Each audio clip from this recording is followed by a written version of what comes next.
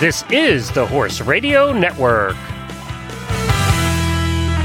Greetings, everyone. Coach Jen here, and thanks for tuning in to Horse Tip Daily, episode 1365, where Horses in the Morning co-host and Monty Roberts certified instructor, Jamie Jennings, asks Monty to answer a question from a listener: how to train a horse who's already afraid of ditches.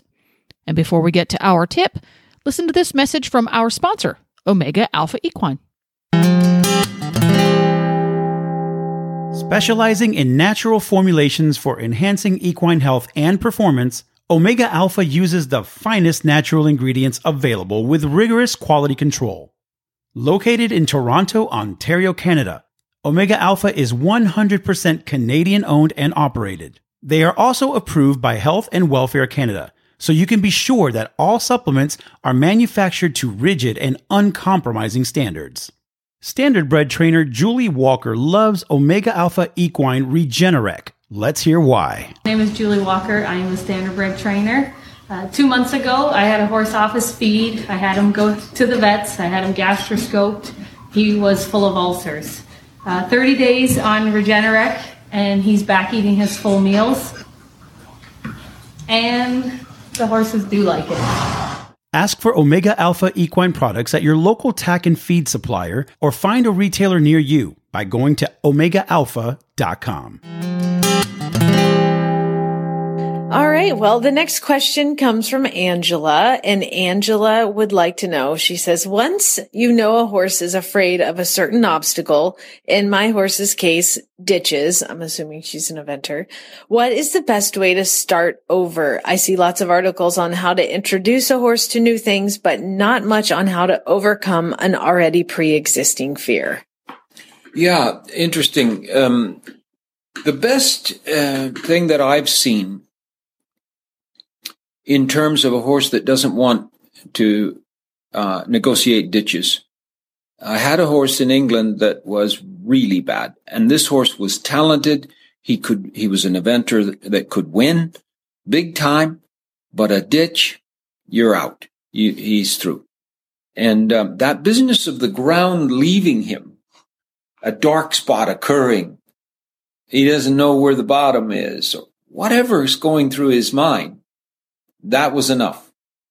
And I thought this through one night. I remember it very well. And then I simply got a gelding from one of my instructors that was just a normal horse. And he was, they did a lot of this thing called a trek with him, which is a kind of a trail course at speed kind of thing. And they go into natural areas and create these courses. And he would go through a ditch fine. He would hop the bottom of it and stuff like that. And so I got those two horses to like one another.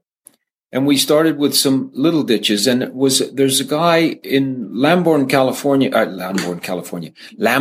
England, that is a contractor. And he drove by this particular property where the horse was each day with a backhoe and stuff. And he was doing work around there. I don't know. And I had him come and do a little ditch and then a little bigger ditch and then a little bigger ditch until I could take this pony that the instructor had and go in front of him, and he would follow this pony through the little ditch. And then the little ditch got a little bigger and then a little bigger and a little bigger. And within about 4 or 5 days, he was jumping a massive ditch. But the pony was on the other side. So they went off to an event, and now it's a new ditch in a new place, and boy, did he want to stop. That is to say, in the morning, they give you a chance to go around the cross-country course. It was in an informal kind of competition, but we had that chance. So then this big ditch, the little pony couldn't do it, or it was difficult to do, and he wasn't that big. But I put him on the other side, and my horse jumped the ditch a couple of times, and then in the afternoon for the regular course, he was flying over the thing. It worked well. It's company, following the company, and seeing that it's safe. typically you have a business whereby the ditch falls away from their lower vision of their eyes, and they see it as nothing but a trap that they're going to get killed in, and they stop. So getting them with a buddy and then being incremental about your uplift to the challenging facts surrounding whatever it is. And let's don't just say ditch, the water, big heavy poles, down tree, big log, all of those things that event horses have to negotiate every time they go, can be helped tremendously by a gelding that's quiet and nice and goes through anything, and then gradually uplift and send your gelding to the other side and have him cantering away on the other side, and he'll draw that horse across almost anything. They'll give it a try. And then once they see that it's okay, you're off and running. Well, that wraps up another tip. You can find links to today's guests as well as lots more tips at horsetipdaily.com. And thank you again to our sponsor today, Omega Alpha Equine.